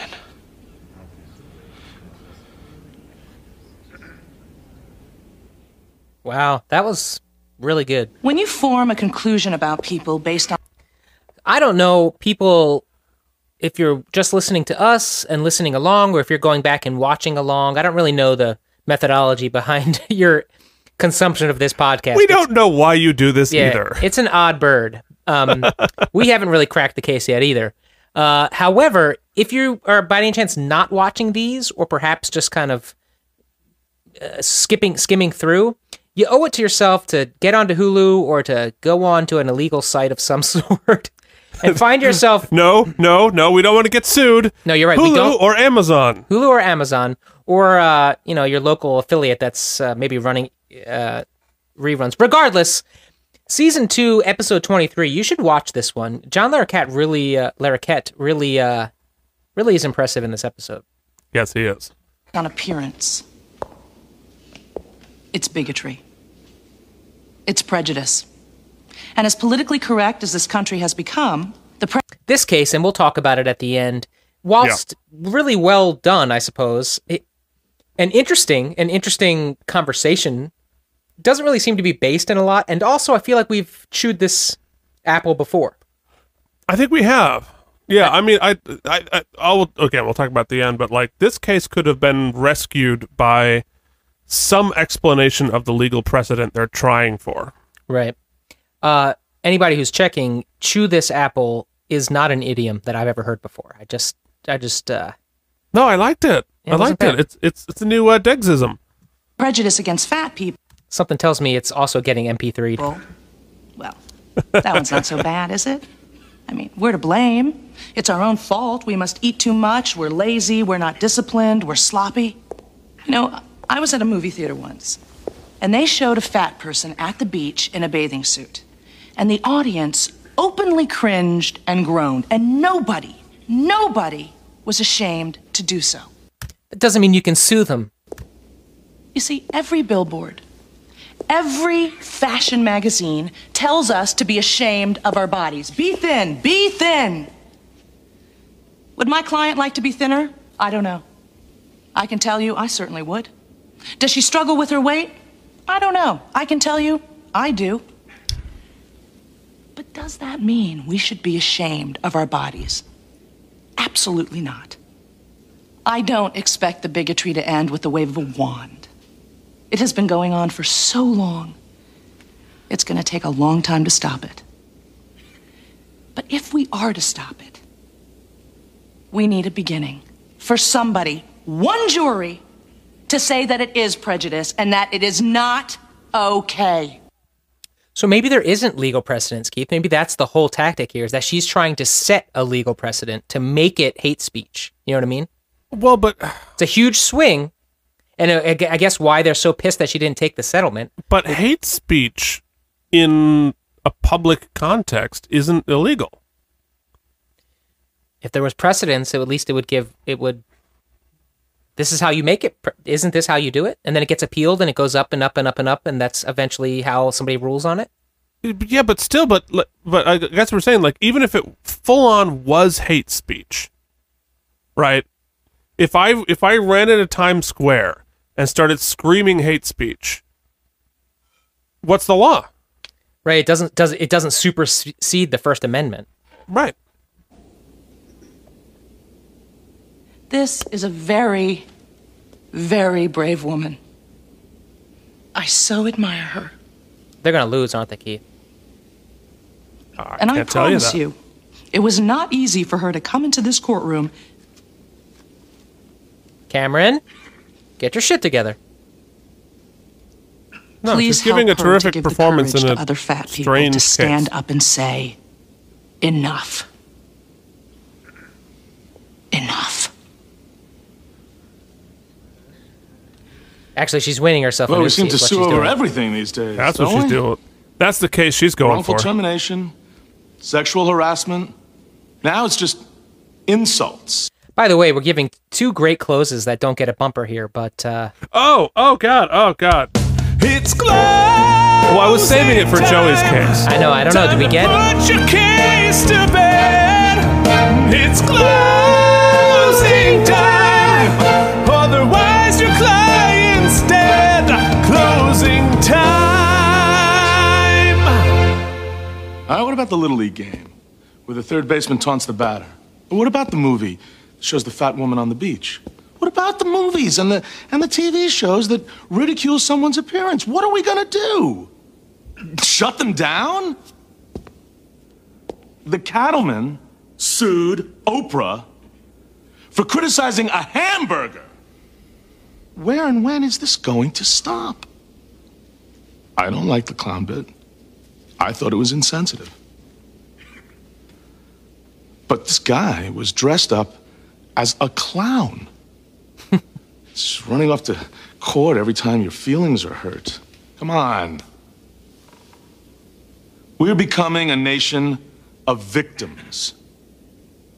Who's next? No, but see, that's where he's wrong. Because she is a victim. I mean, it's like there's just no law to protect her. Like it's like this false choice between, if we don't hold this person legally responsible for being an asshole, then we're okay with what he says. And I don't think that's true. Sometimes it's gray area, man.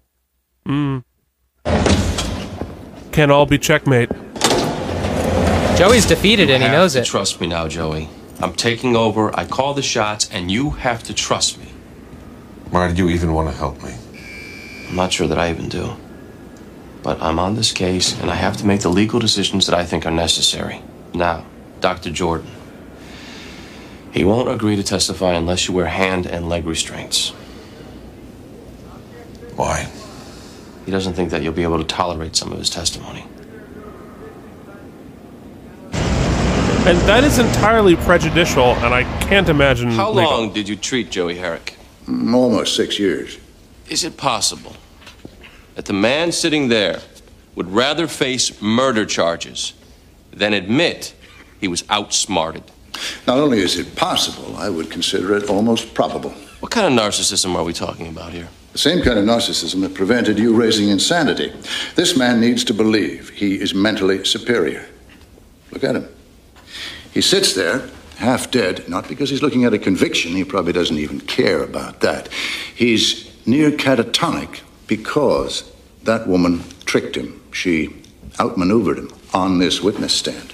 Any punishment you give him won't be as bad as what he's suffering right now. So, not only did he get outsmarted, but he got outsmarted on the one thing Bobby prepped him on. Possibly, yeah. Or this is like another move he's making. Another act. Joey keeps you guessing. This is a bit much for me. I don't doubt that. The man's willing to risk a life term in prison rather than just say, gee, my lover one-upped me by trying to kill himself. Trying to make sense of him is futile, Miss Gamble. He has an acute narcissistic disorder. He needs to win. And would that that need sounds to really win familiar apply these to this days. trial, Doctor? Excuse me? Wouldn't Joey feel an overwhelming need to win this trial? Yes, he would. And he's a brilliant man, isn't he? He's a genius. Given his genius and his need to win, is it possible, after I caught him on the stand, is it possible that he manufactured this wonderful story about Marty killing himself? That is possible. Does it have to make sense, this kind of narcissistic disorder? It defies sense or logic. As Dr. Jordan testified, a narcissist can't bear criticism of any kind. Imagine when the man he loved looked him in the eye, smiled at him, and said, "I've outsmarted you. I schemed you out of your insurance money. I beat you." Now, for once, Bobby is wearing a sensible, well-fitted suit, and he looks great. He does. This man doesn't lose. No, he doesn't. And this has been the Practice Fashion Corner. Wasn't going to lose this one, was he? He orchestrated an immunity We agreement. do talk a lot about fashion for two profoundly unfashionable people. We could not be suddenly saying less that the fashionable. second victim took his own life. Maybe. Keith, I'm not ashamed to admit, and it's apropos for this episode. Yes. I own about 4 pairs of shorts, and I rarely wear them. I don't know, something about shorts. I can never find the right length. It's tough. Anyway, I have this one pair that it's been in my drawer for a little while, and I forgot I had them. There's these plaid shorts, and I was like, you know what? I'm going to put them on yesterday because it's kind of hot. I put them on, fastened them up, and guess what happened? What happened? The button popped right the hell off. Oh, well, you're talking about my every morning. So don't think that me and Keith don't sympathize with the fat shaming taking place. Yeah, except for, like, when I knew you, you were heavier, and now you've been rail thin for, like, a decade. No. I did go crazy and got really like, sickly thin, and now I'm... then I got average, and now I'm once again above average. No. Oh, yeah. Tell that to the 6 Choco Tacos I had last night. His best mind game of all. Well, how can anybody be sure? You heard his story, it sounded real, and he was the only one there. And his treating doctor said his story is not only possible, it is probable. Probable. And the victim's doctor testified that Marty Andelman did show suicidal tendencies. You heard that. Joey Herrick laughed after the first murder. He's laughing at me now. The only remaining question, does he get to laugh at you? Damn.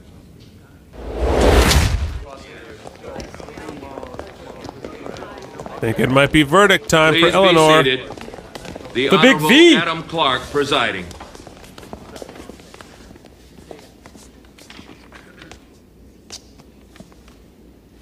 What does Mike think's gonna make the verdict Madam be? Foreperson, we'll hear from you. Not guilty, then guilty. In the matter of Marcia Belson versus New England Carnival Company on the count of intentional infliction of emotional distress. There you go, Keith. Intentional Is that a infliction. law? Intentional infliction. Well, we got to Google it. Emotional distress. Yeah, well, a better podcast. You get on the Google while I'm listening. We find in favor of the plaintiff and order Wow. the defendant to pay damages in the amount of $330,000. Get the fuck out of here. The jury is dismissed with the thanks of the court. We're adjourned. I'm 0 for 1. Oh, right.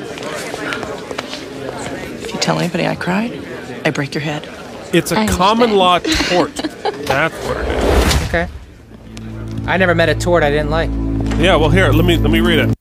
Intentional infliction of emotional distress, sometimes called the tort of outrage, is a common law tort that allows individuals to recover for severe emotional distress caused by another individual who intentionally or recklessly inflicted emotional distress by behaving in an extreme and outrageous way. Some courts and commentators have subtitled mental for emotional, but the tort is the same. Okay. Okay. It's not really a law, sort of a common law tort. So it seems like basically it's a big swing is what it is. Yeah, well, I mean, maybe if she had fewer torts, we wouldn't be here. Oh, you know what? I'm not even going to boo that because it was pretty banging. That's horrible. I retract that joke. Too bad. It's on the internet.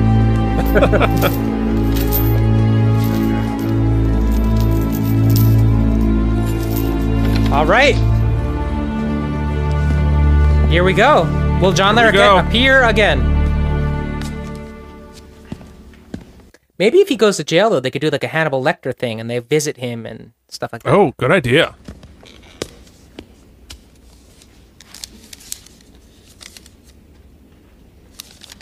A very audible piece of paper.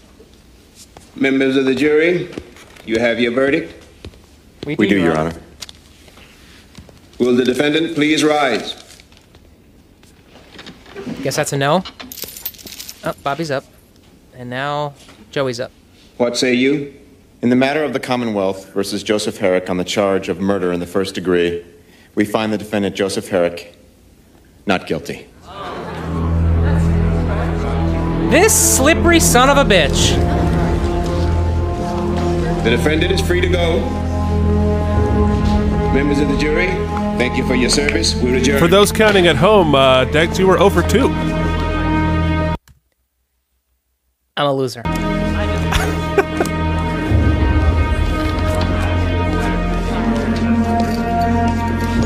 Well, Bobby, you did it. Also, I do believe that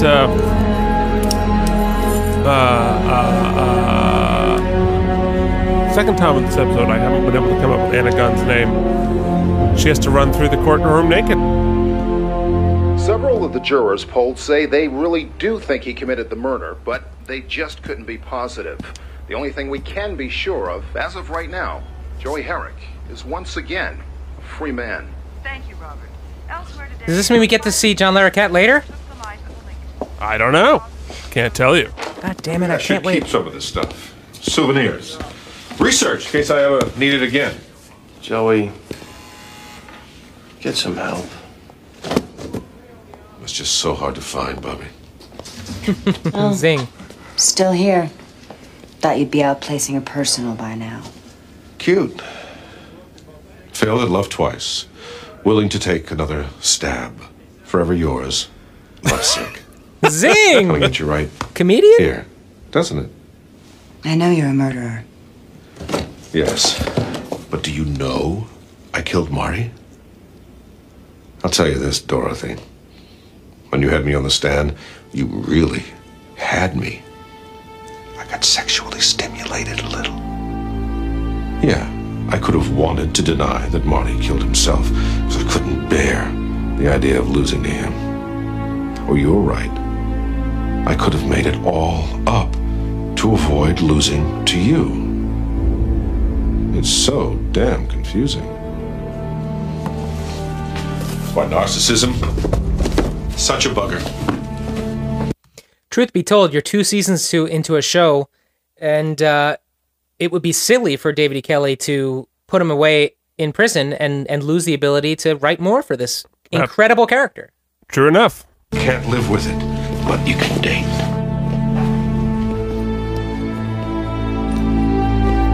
That's the second smug smile he's been able to walk off into the sunset with. Yes, he has. Okay. So, Joey Herrick gets away with it. Wow, that was pretty spectacular. Wow. Oh, well, we have so much to unpack. And you know what it's time for? It's time for the oopsies! Woo-hoo! Woo-hoo! And starting with possibly... Oh, wait, no. I'm gonna get it right this time.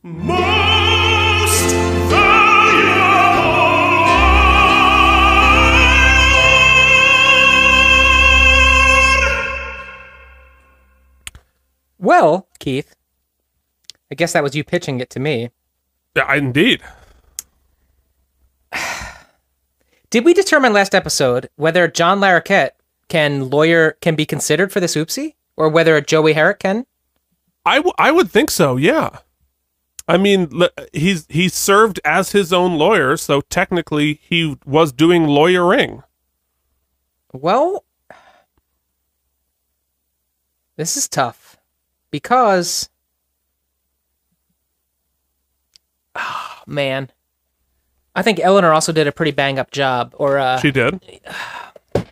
She won $500,000 for her client, and he escaped prison. But I would say Joey had a little help from Bobby. No? He did. I still got to give it to Joey. From every beat, everything he did was calculated, specific. I'm going to give it to Joey Herrick as the most valuable lawyer in this episode. Yeah, well, it really comes down to your theory of the case in terms of Joey. And, like, how much was he orchestrating and how much was he helped by Bobby? Or was he really pulling the strings on the whole arc of the whole thing? So I am under the opinion that everything, including the breakdown, including the slip up, was all orchestrated by Joey. He strikes me as someone capable and willing and would enjoy the drama of it to actually orchestrate that whole thing. So his breakdown was fake, which is, I think, the mistake made in the wonky camera angle. Beyond being cheesy, the wonky camera angle shows the show's point of view is that he's cracking up, but I'm not sure that's what the script says. Anyway, that's a thing for the tires. I agree with you. Joey Herrick, 100%, is the MVL. Okay. Which brings us to the least suspenseful thing of all time. Already famous because you've been on TV, getting a paycheck, or the first entry on your IMDb. Way to go, and you're the best guest actor. You are the best guest actor. You are the best guest actor on the episode. I mean, can you say the word Toopsie? Well, actually, it's going to be as Tripsy. A Throopsie? Tripsy. Tripsy. Yeah. Actually, well, considering he just got one for MVL, it could be a Quadsy. Ooh, girl. Yeah. Yeah. I mean, so we'll save you the suspense. Our life is precious. Yep. Joey. Mr. Larroquette. Clearly, John Larroquette wins the Oopsie for Best Guest Actor. Which brings us to a kind of a more difficult choice. You killed your podiatrist or blew the case, but you let a single tear run down your face. You're the best actor on the show. Well, I can't remember which episode was in, but there was an episode where we determined that this was you had to be in the main cast to be eligible for this award. That's right. Well, thus the distinction between best and best guest. You know, you're a smarmy son of a bitch, Keith. I have proven that. I said this episode. I have proven that. I have said it while we were watching it, and I still stand by it. I think that there was literally across the board great performances in this episode. Yeah. Especially, there was a sneaky one by. God damn it! I'm not helping you. God damn it! Hold on. No. Take your time. What the? Lara Flynn Boyle. I thought that because dark hair. Yeah, dark hair. Lara Flynn Boyle as Helen Gamble had a lot of levels to play. In fact, especially the level of "I got you, you son of a bitch," but then being torn after that. Yeah, I thought she had a really kind of subtle, great performance this week. But I think that Cameron Manheim. Jesus Christ, Mike. It's like I had 3 strokes today. Okay, you know what? I was going to let you get away with one of them, but sorry. We should know that. I don't know how to say words. I can't pronounce anything. I'm a pretty shitty guy. It's a better podcast, and I'm early by 1 verse. That would have been the best one yet. Oh, God damn it. Yeah, I think that Cameron, since we're buddies, since she's a friend of the show, gets my... Who won her election? Congratulations. By the way, congratulations. I was out Cameron. of the country. Well deserved. She is my vote for best actor on the show this episode. Yeah, and I'm going to agree with you. And I think Cameron does get it for me as well. That said, I was really impressed with a lot of the face acting that Dylan had to do. Not even just sort of like being goofy and reacting to Joey's hilarity, but he has a lot of storytelling to do with just his face in reaction shots. There's a couple of like, oh shit, and what the fuck, and I've got like a lot of those little beats there. They're just cutaways to his face that he had a lot of work to do, and he did a very good job. But unfortunately, you got killed by tears. So, It happens. sorry, Dylan. You got to cry more, and you'll get some more oopsies. Okay, it is time for something momentous. Guys, is this going to surprise me? It is going to surprise you. Well, then wait. Okay. Then wait. Because since it's we're going to do what they always do on reality TV. Before we get to this thing that I don't even know about, we're going to pause right here. A word from our sponsor. Oh, you forgot the commercial. All right. Keith, lay it on me. Okay. We, at long last, have a new oopsie. Oh, my God. I can't wait. We have another oopsie, which we will award every week. And this week is our inaugural... The Tom Brady Award for being Tom Brady. Tom Brady Award for being Tom Brady. Oh my God. Who gets to award this? Do you get to award it, or do we both vote? Well, we have to discuss the nominees. Okay. Okay, first off is Tom Brady. Okay, Tom. Okay, all right. And that's the last nominee. All right, well, I think that means that the inaugural award for the Tom Brady Award for being Tom Brady will go to, drumroll please, Tom Brady! Tom Brady! Congratulations, Tom Brady, for winning the Tom Brady Award for being Tom Brady. And this has been... The Tom Brady Award for being Tom Brady. Okay. Well, congratulations, Tom. Stay tuned next week to see if you are in the running again. Wow, that was a close one. All right, and now... Ladies and gentlemen, it is time to announce how many spare tires this episode gets. We've already begun our discussion. We both felt a little let down by the B story, but I do feel like we cracked the case a little bit, Gumshoe. We figured out what the tort was. We figured out that it does apply, and we figured out that this does set a good precedent. So we got to see Eleanor sort of return to an arc that she visited early in the episodes. And we got to see her and Lindsay kind of reconcile a little bit. And we saw Lindsay. What we didn't kind of mention while we were watching it is when Eleanor was having her sort of her closing moment, and she was talking about the crap she's gone through. Lindsay was sort of sitting there really taking it all in and sort of having those internal epiphanies as only Lindsay can. Yeah, and good face acting by Kelly Williams as well. Yeah. And so I think that kind of shored up a little bit of what we thought was a bit of a weaker kind of... It was executed well. It just was a weaker subplot to what was a really meaty, juicy A story. Yeah, agreed. The A story, I think, was really cool because... As you could tell as I was watching it in real time, you never, and this is what I think David was going for, you never really knew where it all stood. Was he doing well? Was he losing? Was Bobby going to help him? Was Bobby going to phone it in? Was it all an act? Was it all an actor? Right. Which I think not only made for great watching, great TV, especially if you were going to add commercial breaks to that, which we don't really have to suffer through, but it really added a lot of suspense. And as I kind of pointed to it afterwards, you're kind of happy to see him get off, because I thought there was no way, especially with the title, which was a red herring, checkmate, all these things. Right.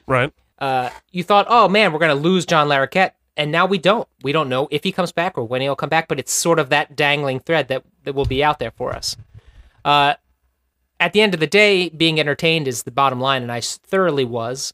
I thought the writing that was, for the most part, great. My questioning comes in with some of the direction, like you mentioned. Some of the camera angles and stuff was a little hack-eyed, but not too bad. Anyway, long story short, not the greatest, well above mediocre. I'm going to give it an 8.5 spare tires.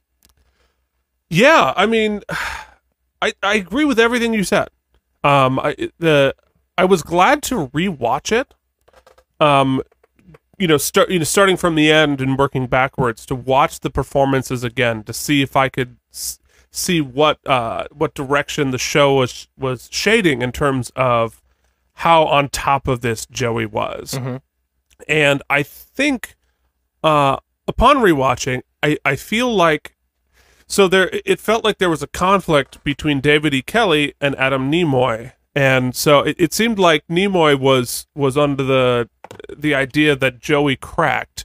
But I don't think that David E. Kelley was saying that. I think David E. Kelley was saying that he was all fucking over it. But I think that's what I liked about this episode, is that you as an audience member are left guessing, are left to actually make that choice. And, is Joey's breakdown honest, or is Joey Herrick a tremendous actor? And I don't think we know that yet. So I thought that was fascinating. Cut to the chase. I'm with you. 8.5. I actually, first time we've agreed in ever. Keith, if I'm not mistaken, that's the first completely unanimous oopsie segment we've ever done. You think? Well, we'll have to check. I have records. Okay. Yeah, I'm pretty sure all the way through. Yeah. Including the spare tires. Yeah, well, we don't have to do math. The average is 8.5. And I recorded this all in one shot, so this has been a red letter day for us. It really, really is. Which brings us, finally, to the end of this episode of the Out of Practice podcast. We're so glad you joined us. Thanks to the Facebook page on The Practice and everyone who has joined the jury this episode. You can find us on Instagram, on Facebook at Out of Practice Podcast. You can also see our blog at outofpracticepodcast.blogspot.com. Check us out, send us a tweet, email us at outofpracticepodcast@gmail.com. I got through all of it! But you did it a little too quickly, as we now have about 6 minutes left of outro. We're killing time. Killing time. There's a whole other verse of it, in fact. Is it what? There's a whole nother verse. That's true. Yeah, well, this, our playoff is the entire theme song, which is already way too long for a podcast. Although it did get a shout out in the review. Yeah, it sure did. So we'll take it, yeah. But, anyway, if you were not interested in listening to large gouts of nonsense that went on for just about a minute too long, you wouldn't be listening at this point. Keith, since we are soft-shelled liberals, I will say that whilst I do believe in gun control, I do not think we should ever limit the amount of laser guns that should be legal, because we need those laser sounds. Laser sounds. What is Wisdom of One? Wisdom of One is the story of me, the brave and powerful hero Skankross 7 and counting. Wisdom of One, there's all these crazy adventures that we go on. It always has something new.